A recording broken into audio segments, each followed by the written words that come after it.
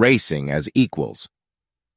Dog sledding is one of the toughest sports in the world. A driver stands on a sled and guides a team of dogs that pulls the sled through the snow. Both the driver and the dogs must be very strong in order to compete. The most famous race is a 600-kilometer dog sledding race in Alaska. In the past, most teams took nearly a month to finish. However, in recent years, teams have become faster. In fact, nowadays, the winners usually complete the race in just 8 or 9 days. Dog sledding has traditionally been a men's sport. However, it is now becoming more popular with women. In 1974, only one woman completed the race. By 2015, though, about 1/3 of the drivers were women.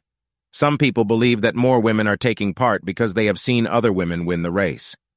In 1985, Libby Riddles became the first woman to win, and Susan Butcher won 4 times between 1986 and 1990.